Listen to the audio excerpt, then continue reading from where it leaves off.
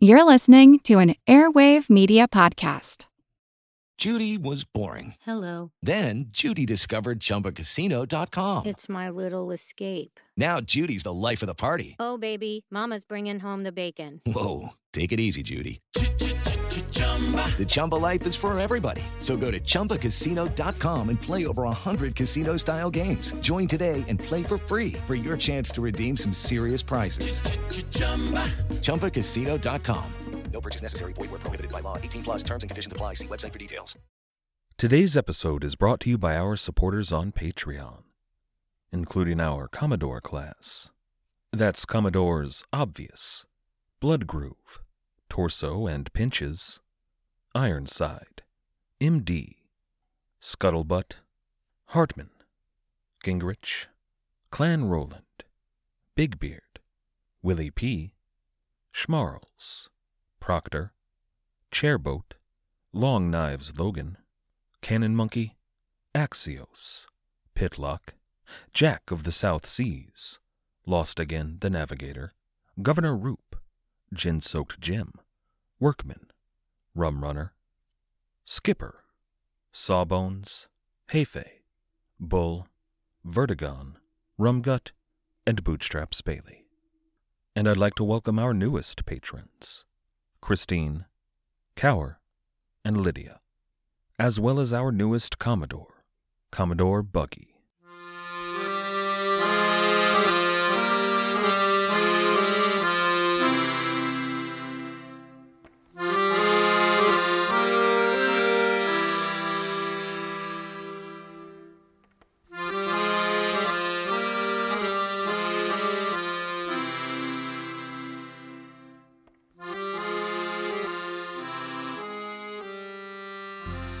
Hello.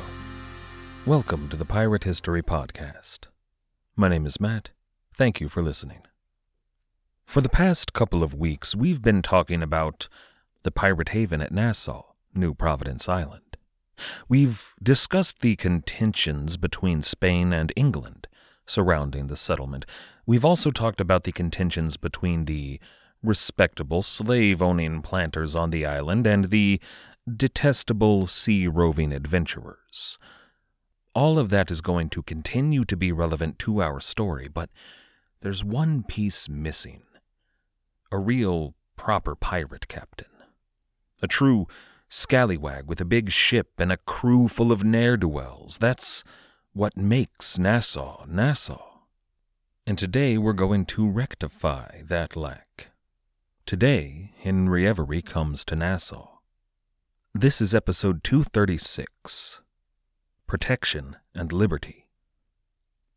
When we last left Henry Every and the crew of the Fancy, they had just purchased 90 slaves at the French Ile Réunion, the island of reunion.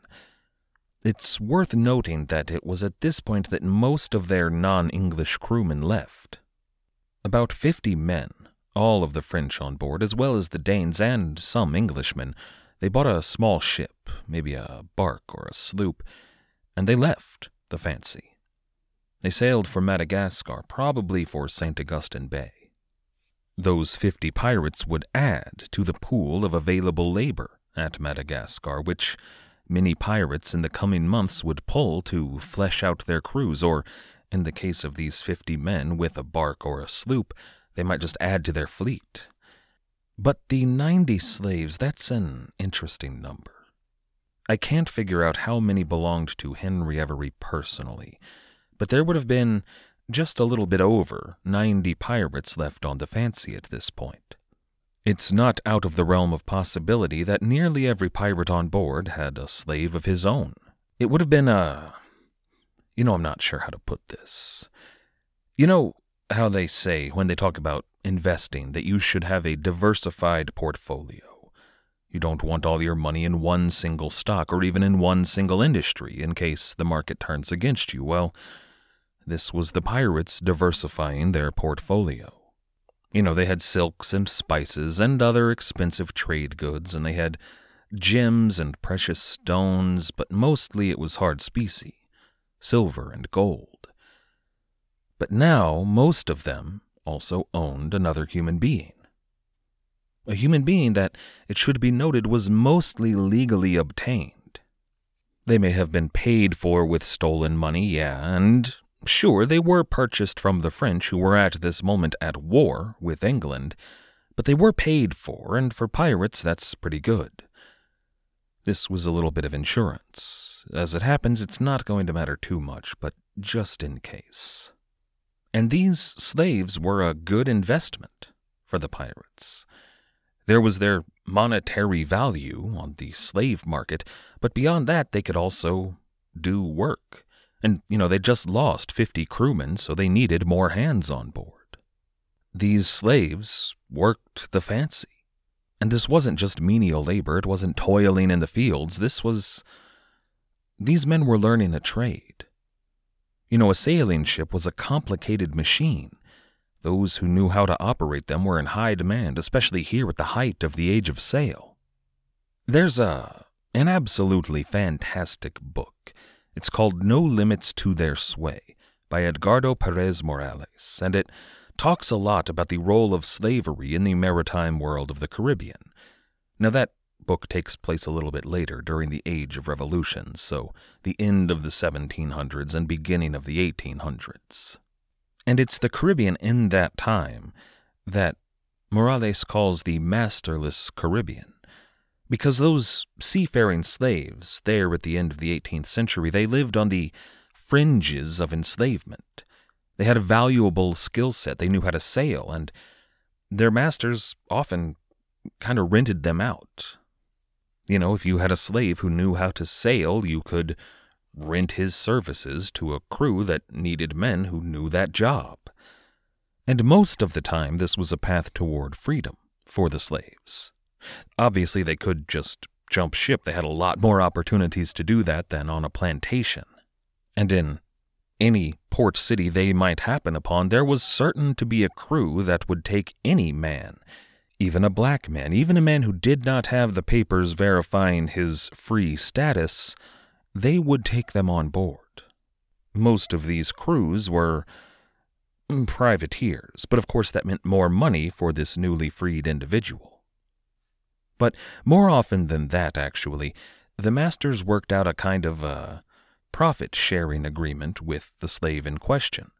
The master might get 70% of the wages while the slave got 30. You'd sometimes see 60-40 or even more rarely 50-50. But it was enough that after a few years doing the job, these sailors would be able to buy their own freedom, which was a big deal. Those papers verifying their status as a freedman were hard to come by and important to, not return to a life of enslavement. It's a fascinating topic, and that book is really worth a read. If you'd like to learn more about it, then I'd suggest you keep your ears open. There's a certain dashing podcast host that may just have wrapped up work on an audiobook version of No Limits to Their Sway, Cartagena's Privateers and the Masterless Caribbean in the Age of Revolutions, coming soon. But still, those 90 enslaved men on board the Fancy, they were learning the trade of sailing, and they were among the first men of color to really take part in that culture. Now, I don't want to paint the pirates here as heroes for them. There was no high-minded ideal. No one said, one day these men might be able to buy their freedom from bondage, thanks to the skills that we are teaching them. So really, we're doing them a favor. No, they just bought slaves. Slaves that were expected to do the work of helping them to sail their vessel. But in doing so, they were learning more than just rigging. They were learning the culture of a ship. How sailors talked, how they moved, their sense of humor, their attitudes toward life. They were learning how to fit in on a maritime craft, especially a pirate ship. And in the years to come, some of those men would be sailing on board famous pirate ships. Following their stop at Reunion, Fancy rounded the Cape of Good Hope and made their way over to Ascension Island. There they stocked up on sea turtles, a source of meat for their coming 6,000 nautical mile voyage to Nassau. But the destination was not yet set in stone, at least I don't think. A lot of the pirates on board the Fancy, in my opinion, wisely, thought that sailing to an English colony was a terrible idea. Philip Middleton, who was 17 when he signed up to sail with Fancy and 20 at the time of his testimony, would say in that testimony, and when he says England here, he means English soil, anywhere. He said, quote, "They were afraid if they came to England and were caught, they would be hanged." Which, to be fair, in most cases they would be hanged. Everyone in the world was looking for these particular pirates, especially Englishmen. A significant portion of the crew wanted to set a heading for Cayenne, off the coast of South America. Cayenne was a French colony, an island at the mouth of the Cayenne River. Cayenne has a history similar to that of New Providence, in that it was a contested piece of property. In this case, it was between France and Portugal, but since about 1670 it had been consistently inhabited by the French. But it was kind of only a semi-official colony, thanks to its contested nature, and the people who lived there were mostly exiles and runaways and criminals, the sort of less-than-savory types that make up most pirate havens. Cayenne was part of the privateering infrastructure of the French Empire. There was kind of a pipeline between Cayenne and Réunion for all sorts of men of desperate fortunes.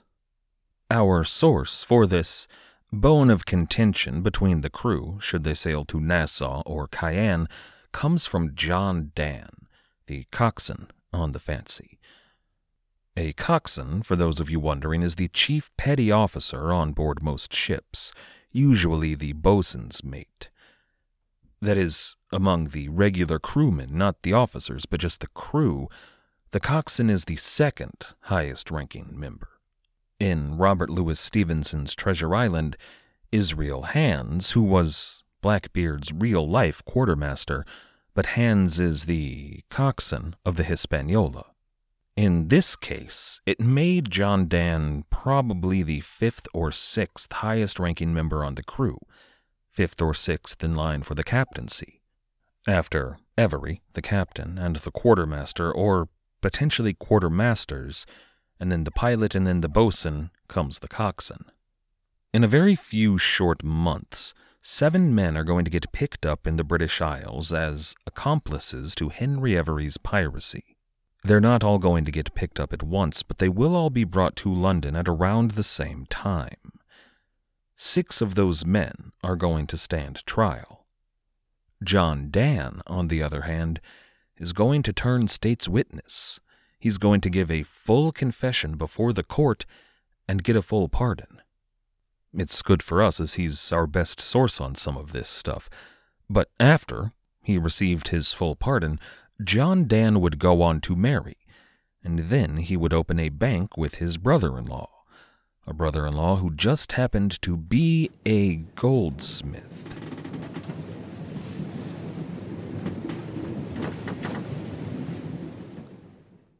With Lucky Land Slots, you can get lucky just about anywhere. Dearly beloved, we are gathered here today to... Has anyone seen the bride and groom? Sorry, we're here. We were getting lucky in the limo and we lost track of time. No, Lucky Land Casino, with cash prizes that add up quicker than a guest registry. In that case, I pronounce you lucky. Play for free at LuckyLandSlots.com. Daily bonuses are waiting. No purchase necessary. Void where prohibited by law. 18+. Terms and conditions apply. See website for details. Hello all, Eric Rivenes with the Most Notorious podcast here. Each week I interview an author or historian about a historical true crime, tragedy, or disaster. Subject matter ranges from gunslingers to Gilded Age murder to gangsters to fires to pirates to wild prison breaks. My guests bring their incredible knowledge directly to you. Please subscribe to Most Notorious on your favorite podcast app. Cheers, and have a safe tomorrow. And I'm forced to wonder here, how did John Dan get the gold to open a bank? I mean, it's handy, wouldn't you say, that he married a woman whose brother happens to have the tools and the skill to melt gold, to smelt it into untraceable bullion for their new bank. And I'm also forced to wonder if John Dan may have known the location of some of his crewmates' treasure. Men that he sold down the river, that he turned on when he turned state's witness. Men whose gold he may have been able to go collect. In any case, John Dan's testimony on this affair reads as follows, quote, Captain Every resolved to go straight for the island of Providence. In the way the men mutinied, some being for carrying her to Cayenne, belonging to the French near Brazil, but Captain Every withstood it, there being not above 20 men in the ship that joined with him. End quote. And that's basically all we know about this mutiny. That it happened because some of the men wanted to go to Cayenne, and that Henry Every withstood it with 20 men. Now, it's a bit confused on the timeline here, or maybe I'm a bit confused on the timeline. I'm not sure if this was to have taken place before or after their stop at Reunion Island. The coxswain, John Dan, mentions their stop at the island of Mascarene, by which he means Reunion. Remember, it wasn't named Reunion till after the French Revolution. And E.T. Fox tells us that the mutiny was that moment when those 50 or so crewmen left the crew. A few others, though, including Stephen Johnson, seem to suggest that the mutiny was a later event. That happened sometime after they entered the Atlantic Ocean. In any case, one way or another, Henry Every kept his captaincy and continued on his way to Providence Island. Again, John Dan. He tells us, quote, about March or April last, it was March 1696, they arrived at the island of Providence with 113 men on board. End quote. And again, the record seems a bit confused. I've seen it suggested that those 113 men included those 90 slaves, but I don't think that's accurate. First of all, I just don't see how 20 men could keep 90 others enslaved on the tight confines of a sailing ship. You know, they weren't in chains. They had to work the rigging and keep fancy running. I suspect if they outnumbered the white crewmen so much, they might just have begun to think, hey guys, their guns can only fire 1 bullet each. And yeah, they've got swords, but this is a ship. There's axes and pieces of wood and other swords all around. Why don't we just, rush them? Now, the obvious answer here is that these men were still learning the craft of sailing a ship. None of them knew how to pilot a ship or even where they were going, and they were in the middle of a giant ocean, so killing all of the men who knew how to do that might have been a bad idea. But there are other signs that there are 113 European pilots in addition to the 90 slaves on board. Mostly, and this is the big one, it's the money. We'll get to that in a second. When the Fancy arrived in the Bahamas after a long voyage across the Atlantic, she did not immediately pull up at New Providence Harbor. Instead, as John Dan tells us, they first came to anchor off the island of Thera, by which he of course means Eleuthera, an island that we should all be familiar with after I made you sit through several episodes about the colonial history of the Bahamas. It was there at Eleuthera that Henry Every sat down to pen a letter to Governor Nicholas Trott of the Bahamas. Now, those of you who have read A General History of the Pirates by Captain Charles Johnson, you might be familiar with a Nicholas Trott. In A General History, he's the magistrate that oversaw the trial of an infamous and dastardly pirate named Stede Bonnet. But that's a different Nicholas Trott. That's Nicholas Trott the Younger. This governor, here in 1696, is his uncle, Nicholas Trott the Elder. Sir Nicholas Trott to his friends, he'd been sent by the Lords Proprietor and tasked with bringing order to and delivering profit from New Providence Island. But the big question here, the one that keeps me up at nights, is why did Henry Every think to sail for the Bahamas? Why did he endure a mutiny to sail for New Providence in the Bahamas. And why did he write his letter to Nicholas Trott? Now, that's not a question that anyone can really answer, but it has raised a ton of speculation over the years.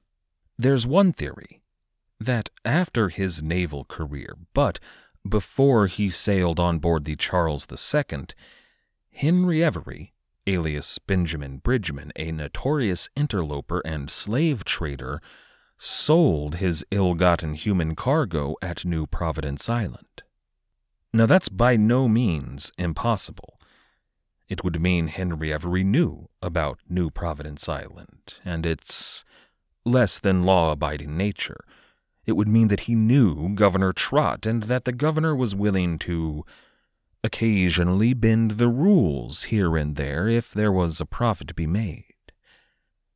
And that's not a terrible notion. If we're speculating, I actually kind of like that idea, but it's not an idea that, as far as I've seen, we have any real solid evidence of. We have something like 2 sentences of reputable reporting about Benjamin Bridgman, the interloper, and neither mentions New Providence Island. It's equally possible that Henry Every, or some of his men, had heard about New Providence from one of the other pirates on their cruise to the Indian Ocean. Thomas Wake and Joseph Farrow both paid visits to New Providence in their earlier careers.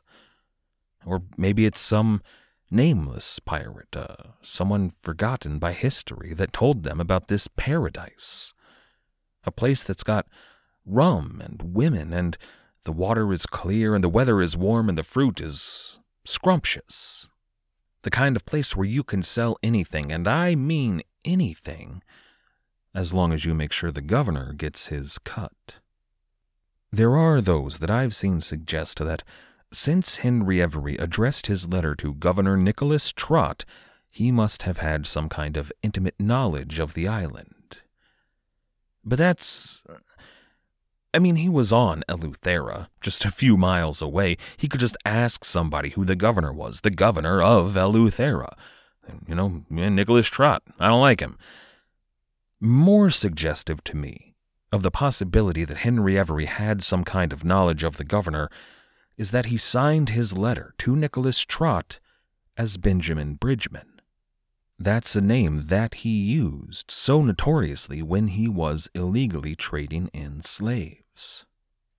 A name that, if Governor Trott had been involved in the purchase of illegal slaves back in 1693, I'm sure he would remember. And again, we may never know the truth of any of this. What we do know is that Benjamin Bridgman, offered the governor this deal. He offered to raise 20 pieces of 8 from every crewman on board his ship, as well as 70 pieces of 8 from his own purse. In addition, they would toss in a bunch of valuable trade goods. We can assume silks and spices and dyes and the likes, but John Dann makes special mention of elephant teeth. But in total, they offered to give him about 1,000 pounds sterling in hard specie and trade goods. That was going to be a donation of goodwill given directly to Governor Nicholas Trott, a donation that he could use for the upkeep and defense of Nassau were he so inclined, or any other needs he might have.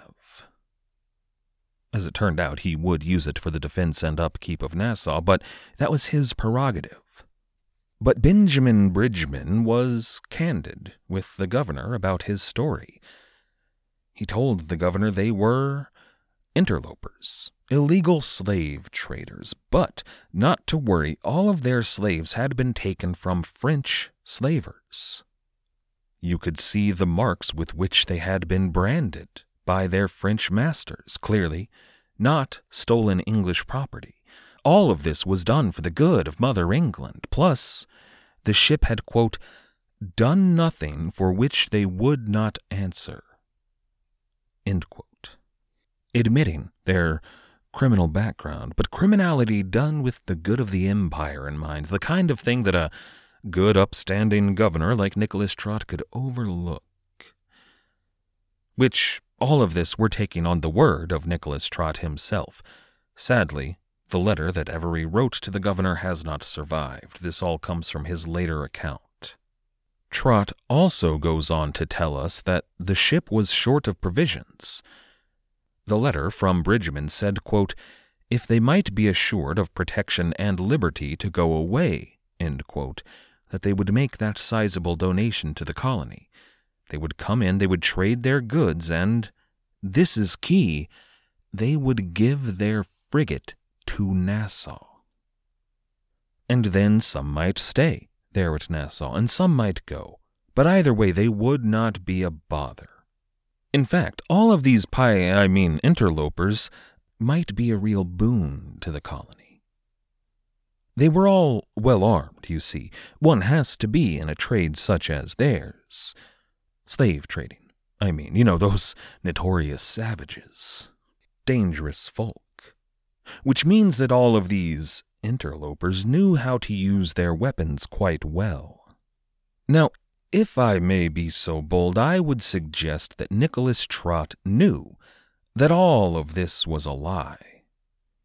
He had to have known, or at least highly suspect, that this was the Fancy, that this was the notorious pirate ship of the infamous king of pirates himself, Henry Every. Every single Englishman in the world had their eyes open for that ship and that man. There's no way he could have missed it, unless he was a complete fool, which he wasn't. So the governor knew this was Henry Every, but Henry Every knew that the governor knew it was Henry Every. So Henry Every made an offer that Governor Trott could not refuse.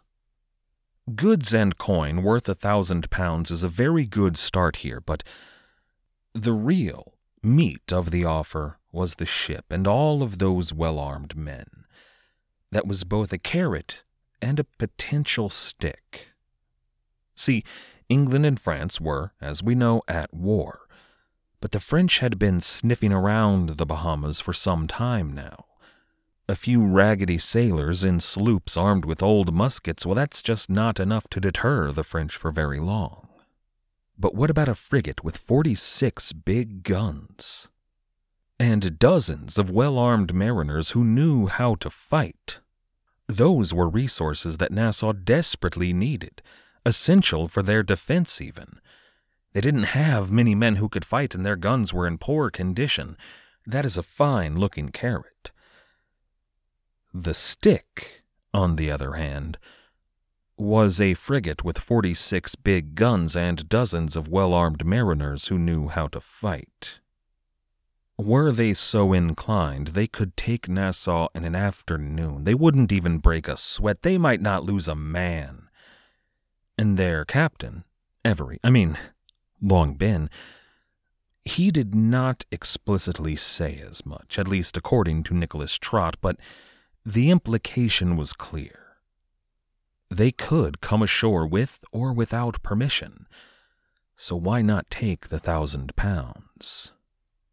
Nicholas Trott took the money.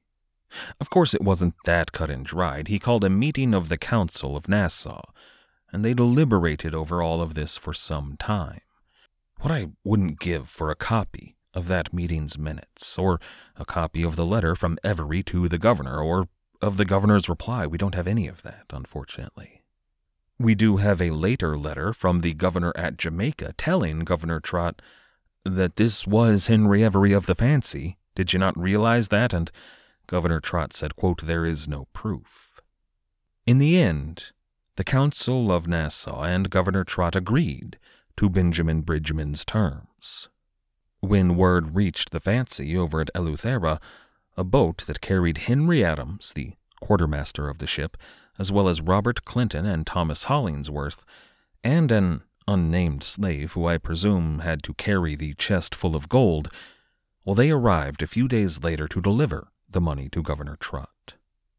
They had a brief sit-down to ensure the governor that their intentions were indeed peaceful, and they also had the opportunity to look around a little bit.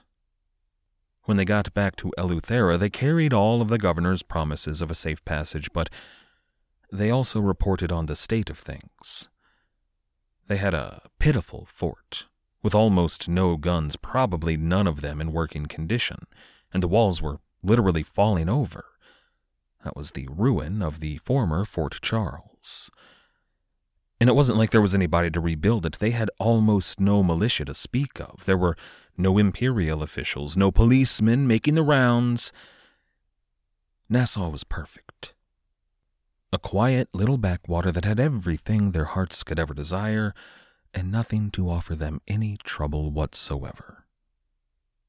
The following day, Henry Every set sail for his very last voyage in the ship Fancy.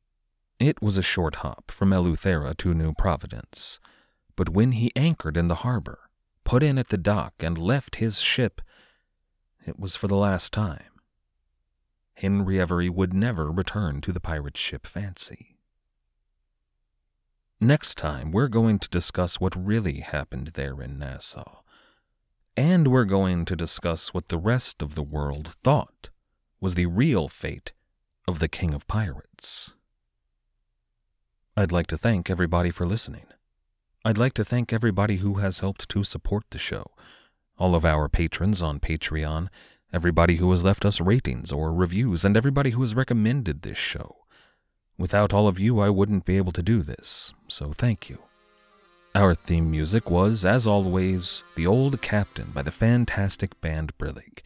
If you've yet to check them out, you absolutely should do so. You can find them at brillig.com.au. That's BRILLIG.com.au. After you're done over there, why not check out our website at piratehistorypodcast.com. As always, and most importantly, thank you for listening.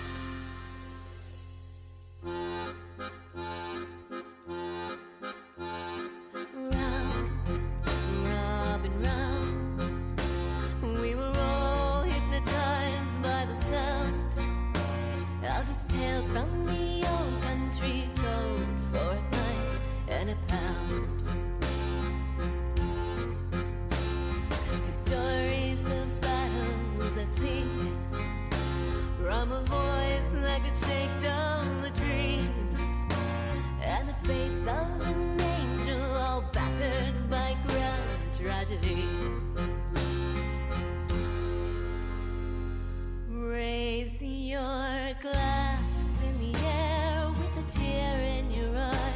Time has come now to bid him goodbye. For at first light this morn, the old captain has died.